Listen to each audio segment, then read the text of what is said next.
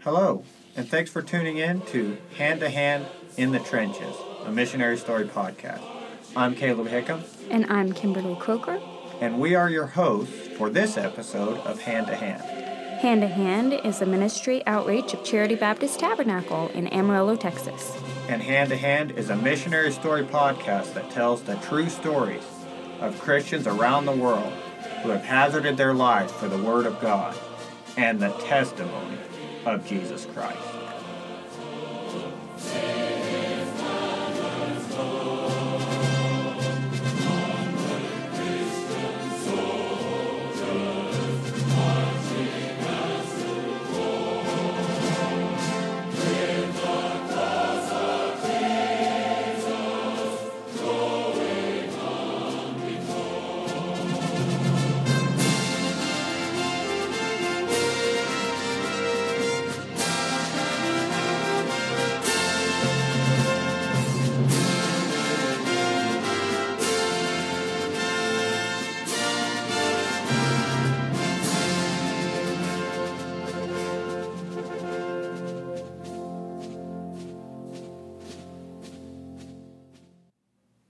Hey there. Welcome back to Hand in the Trenches. You're listening to Season 1, Episode number 4. And this is our final episode about the Venz family. I'm sure everyone remembers that last week's episode, Papa was in hiding working in the underground churches, Babushka was nearing the end of her 3-year prison sentence, and Natasha had just been expelled from nursing school. Yes, there was a lot of stuff that happened last week, and honestly, I think there's even more going to happen this week. Well, let's get started. By the grace of God, Babushka was able to survive her prison term, and on December 1st of 1973, she was released. It was a joy to her to be back with her family and to see little Alex for the very first time. Her only sorrow was that she couldn't see her son, because Papa was still in hiding. I'm so happy to see you again. Thank the Lord for bringing me home. Sometime after Natasha had been expelled from school, Papa sent word to Natasha through one of his underground co-workers, suggesting that she spend a few months helping work in the underground printing ministry, which Natasha was very excited to be able to do. So with many precautions, she was escorted to the city where Papa was working at the time. Natasha, there is a very special project we are working on right now and need you to help us with it. Anything I can do, Papa, just tell me. The Underground Printing Ministry is getting ready to publish a new hymn book in our language, and about 400 hymns will need to be selected from several old hymn books. Miss Keita is in charge of this project, and you would be her assistant and help type the hymns as they are selected. Of course, Natasha was anxious to do this. It was exciting and fun work. She traveled with Keita through the Ukraine, meeting with song leaders and helping to choose songs for the new hymn book, while Papa continued traveling on his own, preaching and delivering Bibles to the underground churches. At the beginning of April, the hymn book was completed, and the next step was to deliver it to the typists in Moscow. It was determined that they would meet Papa as well as a number of other underground workers in Moscow. When they arrived at the safe house in Moscow, they were immediately allowed inside. Come in. Brother Venz is not here yet. He must be delayed. But don't worry, this has happened before. I'm sure he'll be here tomorrow. But the next day, Papa did not arrive. By the third day, everyone was starting to worry. The local pastor, Brother Minkov, and a young man from the underground ministry, Brother Victor, decided something had to be done. They decided that Victor should fly to Papa's most recent known location and try to find out what happened. As for everyone else, there was nothing to do but wait. Several days later, Victor returned with news. Papa had arrived safely at the location and had met with several of the local pastors. They had seen him safely off on a train.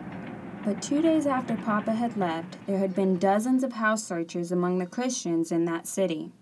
The police were acting on orders from the prosecutor's office in the city of Kiev.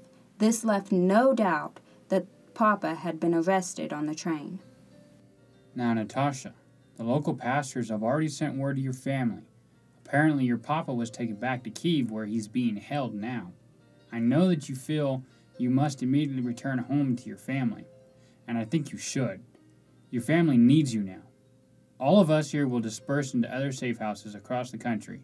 It's very dangerous now, as there's no telling what information they've gathered from their house searches. Yes, I'll go home right away.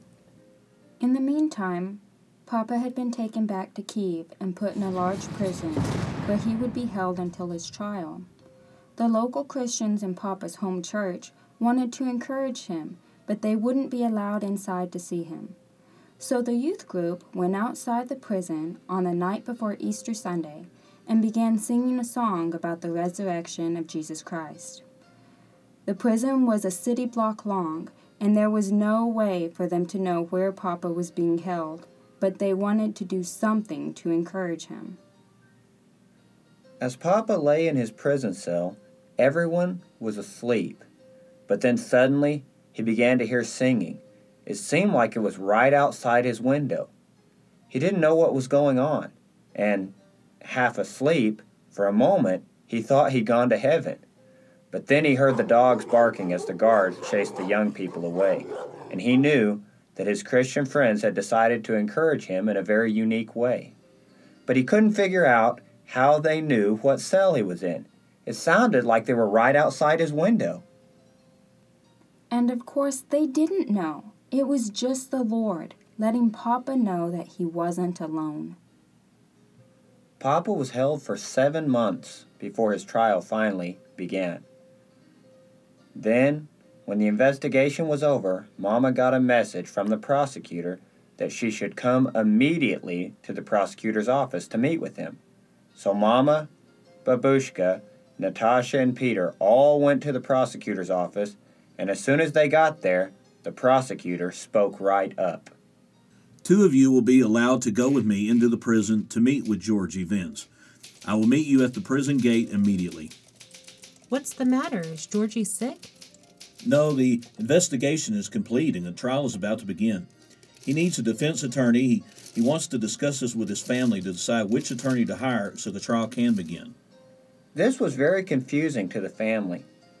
Christians who were put on trial in the Soviet Union almost always refused to get an attorney because all the attorneys in the Soviet Union were atheists, and they would often collaborate with the prosecution rather than attempt to defend a Christian client.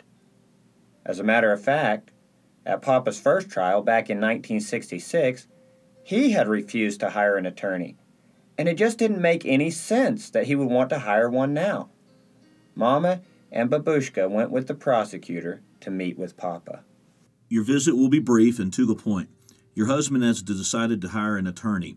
He will tell you who he has chosen, and I will record everything that is discussed here.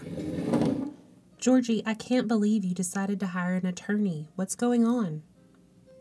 I've thought about it a lot, and I decided to get an attorney this time. I want you to appeal to Christian organizations in the West to help find me a Christian attorney. Vince, how dare you make such a statement? You know that hiring an attorney from abroad is ridiculous, and it will not be allowed. This whole thing of hiring an attorney is nothing more than an excuse for you to see your wife and mother. That's not true, sir.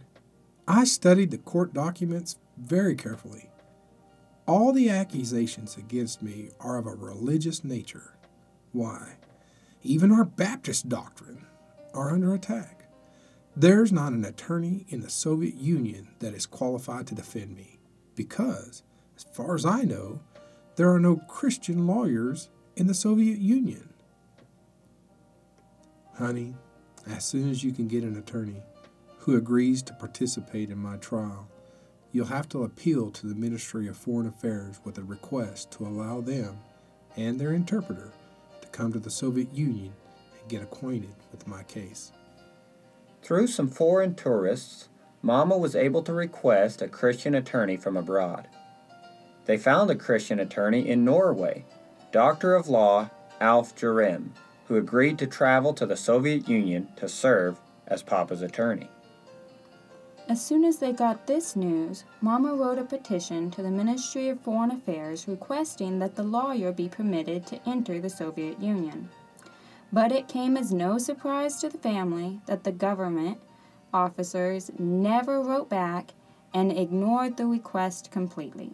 Papa's trial began in January of 1975. Does the defendant have any petitions for the court? Yes, Your Honor. I requested to conduct a new analysis of all the religious literature connected to my case, since the previous pretrial examination was biased, having been conducted by an atheistic expert. Therefore, I request a Christian-based scientific analysis to be conducted. I also request... Is that all? No, Your Honor. I want the court to request from the Central Office of Public Prosecution the total number of Christians sentenced for their religious beliefs from the year 1929 to the present, as well as the number of every religious book, such as Bibles and hymn books, that have been confiscated during raids on churches, services, and house searches all over the country from the year 1929 to the present. I also request information from the Ministry of Finance concerning the total amount of fines that officials exacted from Christians for conducting worship services starting from the year 1961 to January of 1975. I hope that's all, Vins. No, Your Honor, but I can submit the rest of my petitions in writing. Defendant Vins, I deny all your requests. They're unnecessary for this court proceeding. Your Honor, I request the court to declare a mistrial since my attorney, Dr. Alf Jerem, was not permitted to enter the Soviet Union and participate in my trial. Your request for a mistrial is denied. This trial will continue as scheduled. As the trial proceeded over the next 3 days, witnesses were brought in and questioned by the judge and the prosecutor. After they were done questioning a witness, the judge would turn to Papa and say, "Does the defendant have any questions for the witness?" But Papa's answer was always the same. Yes, I have questions for the witness, but I will ask them only in the presence of my attorney, Dr. Alf Jerem. When Papa was questioned by the prosecutor, an interesting scene took place. Vins, when you were arrested, your briefcase was seized. It contained a large number of books and papers. One was this handwritten notebook that I hold in my hand here. I'm going to read a portion of it to you. It's called the Psalm 23. The Lord is my shepherd, I shall not want. He maketh me to lie down in green pastures. He leadeth me beside the still waters. He restoreth my soul. He leadeth me in the paths of righteousness for his name's sake. Yea, though I walk through the valley of the shadow of death, I will fear no evil, for thou art with me. Thy rod and thy staff, they comfort me. Thou preparest the table before me in the presence of mine enemies. Thou anointest my head with oil, my cup runneth over. Surely goodness and mercy shall follow me all the days of my life, and I will dwell in the house of the Lord forever.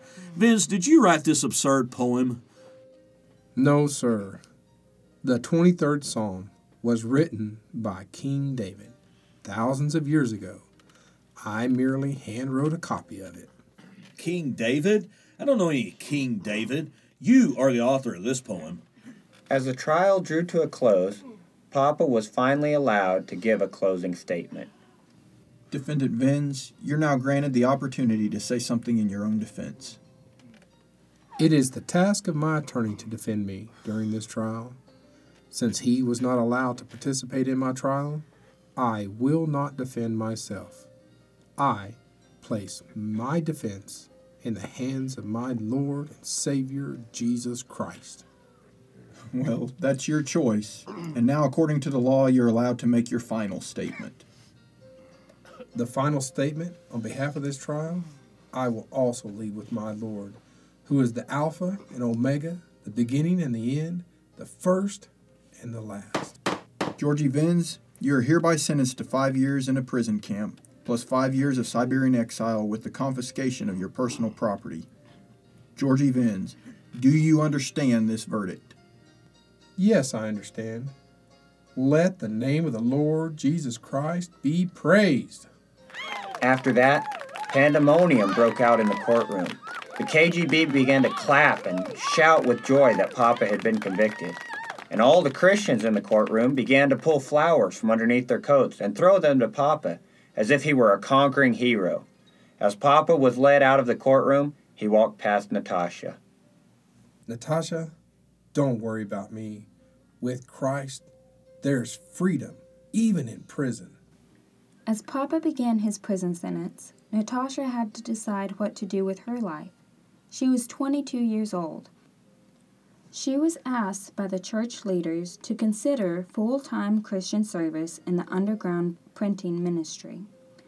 Natasha was excited by this. She had enjoyed her time working on the hymn book, and in a country where all Christian books are considered illegal and confiscated and destroyed, she could think of no higher calling than to help distribute Bible and other Christian literature. Plus, she felt like she was following in Papa's footsteps, because he had been deeply involved in the printing ministry before his arrest. But Mama was understandably afraid for Natasha to go underground, as it would increase the danger of her going to prison as well. So they continued in prayer and waiting for the Lord's leading.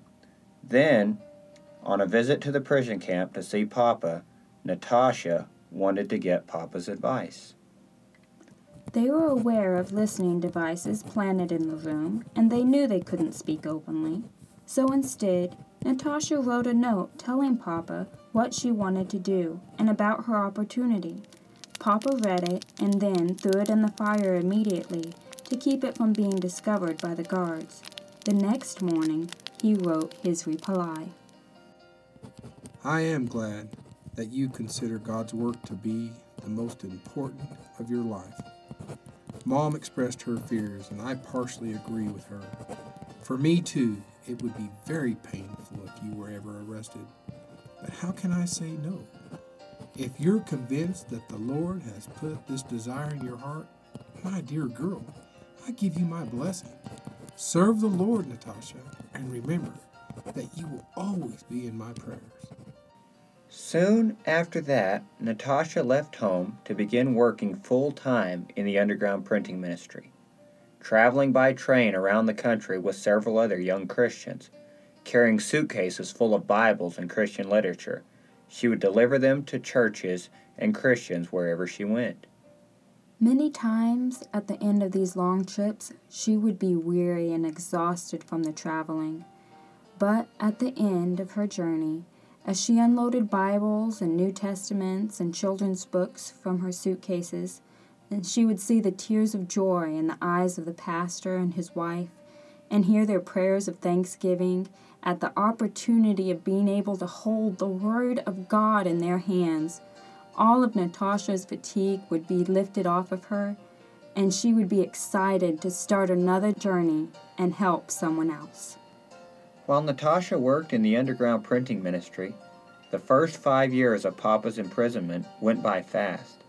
After serving 5 years in prison camp, it was time for Papa to begin the second half of his sentence, which was 5 years of exile in Siberia. Exile was a different type of prison, with its own difficulties and advantages, because even though it was brutally cold, a prisoner would be allowed to have his own house in a small village, and his family would be allowed to live with him. So, as the 5 years drew to a close, Natasha returned home to the family so that they could all begin preparing to move to Siberia with Papa. They packed several large suitcases with blankets and towels, warm clothing, and dishes because basic supplies were scarce in the remote regions of Siberia. On April 25th of 1979, Just before Papa was scheduled to be transferred to Siberia to begin his exile, Mama went to visit him one last time in the prison camp. She went to discuss their new lives together in Siberia. They discussed what life would be like in Siberia. Papa was concerned that the children would have a hard time adjusting to a primitive home with an outhouse and other inconveniences. But he was comforted that his family would all be together again after all these years. Then Mama left the camp and began the 3-day journey back home to finish getting ready for exile. The next day was Thursday, April 26th of 1979. Right after breakfast, the guard came in and opened the door to Papa's cell. Vince, pick up your stuff and get out. Why is it just me? Why are no other prisoners being called for transport? Prisoner Vince, I have received an urgent order to transport you to Moscow. These 2 officers over here are going to take you. Moscow? Why do I have to go to Moscow? I'm supposed to be going into exile in Siberia.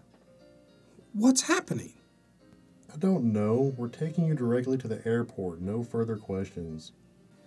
Papa wondered if some other Baptist minister had been arrested, and now he was facing a new trial with new charges. Perhaps in some house search they had found some new evidence of his Christian activities. He prayed silently.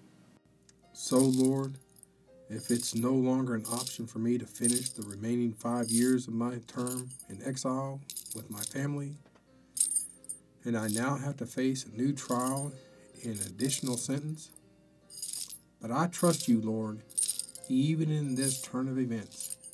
Please help me to accept any outcome as from your hand. Amen. 3 hours later, the plane landed in Moscow. Guards led him to a police car and then drove him to the local prison, where he was placed in a cell. Not knowing what to expect, Papa couldn't sleep that night, so he spent hours in prayer. The next morning was Friday, April 27th of 1979. That morning, the guard led Papa to the shower room, and all his clothes were taken away to be deloused. When Papa stepped out of the shower, he found his clothes were still gone. When the guard did return, he wasn't carrying Papa's clothes. Vince, why are you not dressed yet? My clothes haven't been returned to me. Your clothes are right here, fool. The guard pointed at a stool with a brand new navy blue suit, white shirt and necktie, and a brand new pair of shoes. But those are not my things. I don't want to steal somebody else's clothes. Hurry up and get dressed. Here are your clothes. Papa was confused. He didn't know what was happening or why he was suddenly given new clothes, but he obeyed the officer and put them on. Then the guard led him into an office where a government official was waiting. Citizen Vince, by order of the Supreme Soviet of the United Soviet Socialist Republic, you are hereby stripped of your Soviet citizenship. You will be deported to the United States of America today. But Russia is my homeland.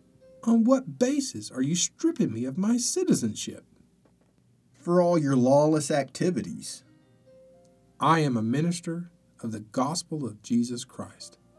All my activities have been entirely religious. There's nothing to discuss. Your deportation has been determined at the highest levels of government. Georgy Vince, your feet will never touch Soviet soil again. 2 hours from now, you will be on your way to America. Papa was driven to the airport and loaded on an airplane, where he saw 4 other prisoners, each seated with 2 guards, and he knew that he was not the only one being deported that day. The flight lasted for 10 hours. During that time, all kinds of thoughts were running through Papa's head. He wondered what his future would be like in a foreign country and how he would be able to communicate because he couldn't speak English. But most of all, he wondered if his family would be allowed to join him. Or had he seen his family for the very last time? All he could do was put his trust in the Lord. the plane landed at John F. Kennedy Airport in New York City. All the passengers were invited to exit the plane, but the prisoners and their guards were told to remain seated. Then, 2 Soviet spies that had been captured months earlier in the United States were led onto the plane. As they entered, the 5 former Soviet prisoners were allowed to exit. On American soil, representatives of the U.S. government greeted Papa and explained that a prisoner exchange arranged by the government of the United States and the Soviet Union had just taken place. Then, they welcomed Papa to the United States of America.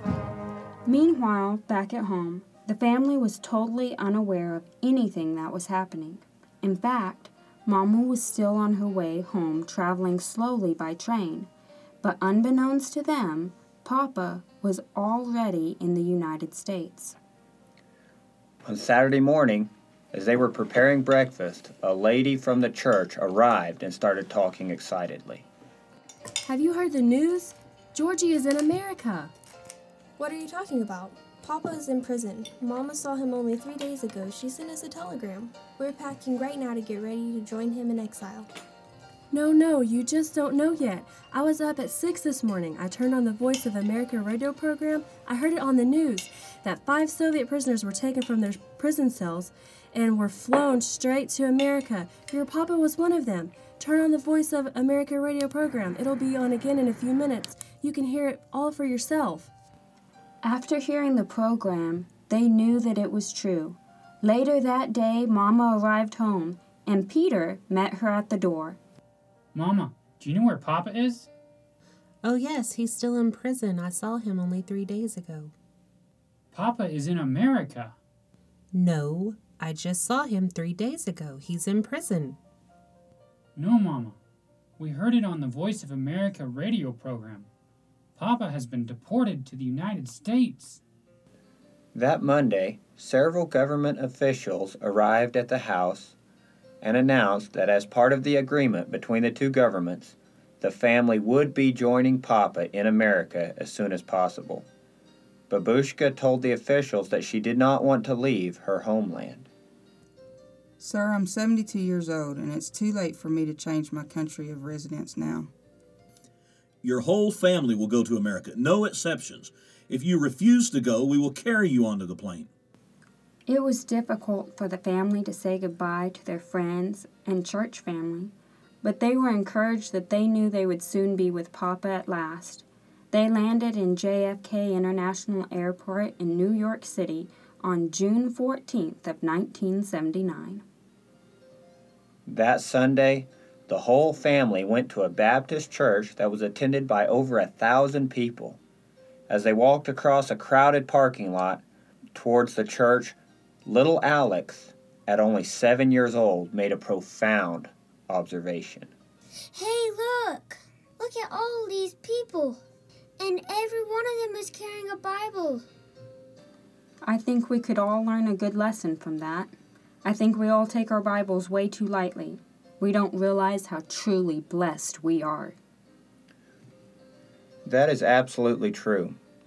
And also, that's a good place to end the story.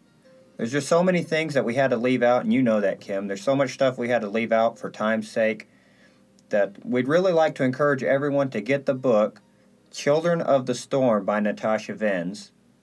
You can find it with considerable ease on the internet. It's a really good book, and it's an easy read. Adults, teenagers, anyone can read it and will enjoy the book, and it'll be a blessing to you. You've read it, Kim. It's an amazing story. There's so much information we had to leave out, and I know everyone would enjoy it. And like I said, you can find it real easy on the internet. It's not expensive. I'd encourage you, if you have time and if you're interested in getting more of this story, the name of the book one more time, Children of the Storm by Natasha Venz. And also, we will be releasing a short bonus episode. It will only be a few minutes long, but it's just going to be a few moments of me and Caleb talking about some of the things that we learned and that we took away from the Natasha Venz story, and that we hopefully will be an encouragement to you with it as well. Yeah, if you're interested in listening to that, it'll be available immediately after this podcast, so we hope you'll check that out. Also, as a final reminder, we hope that you'll be listening in again next week when we start a new story. And Kim, next week we're going to start doing the story of Michael Sattler. Michael Sattler was an Anabaptist preacher in the early 1500s. It's a really fascinating story that a lot of people don't know. I know whenever we first started talking about it, I had read about it a little bit, and I think you were unfamiliar with it. Is that correct? I was unfamiliar with it, and I'm very excited to be talking about it. It's an amazing story and mind-blowing. That's all I can say about it. Fascinating. So next week, Michael Sattler, an Anabaptist preacher from the 1500s. So I think that's it. But before we sign off, I want to remind everybody, we always try to leave you with a biblical reminder. Trust in the Lord with all thine heart, and lean not unto thine own understanding. In all thy ways acknowledge him, and he shall direct thy paths. Be not wise in thine own eyes. Fear the Lord, and depart from evil. Proverbs 3, verses 5 through 7.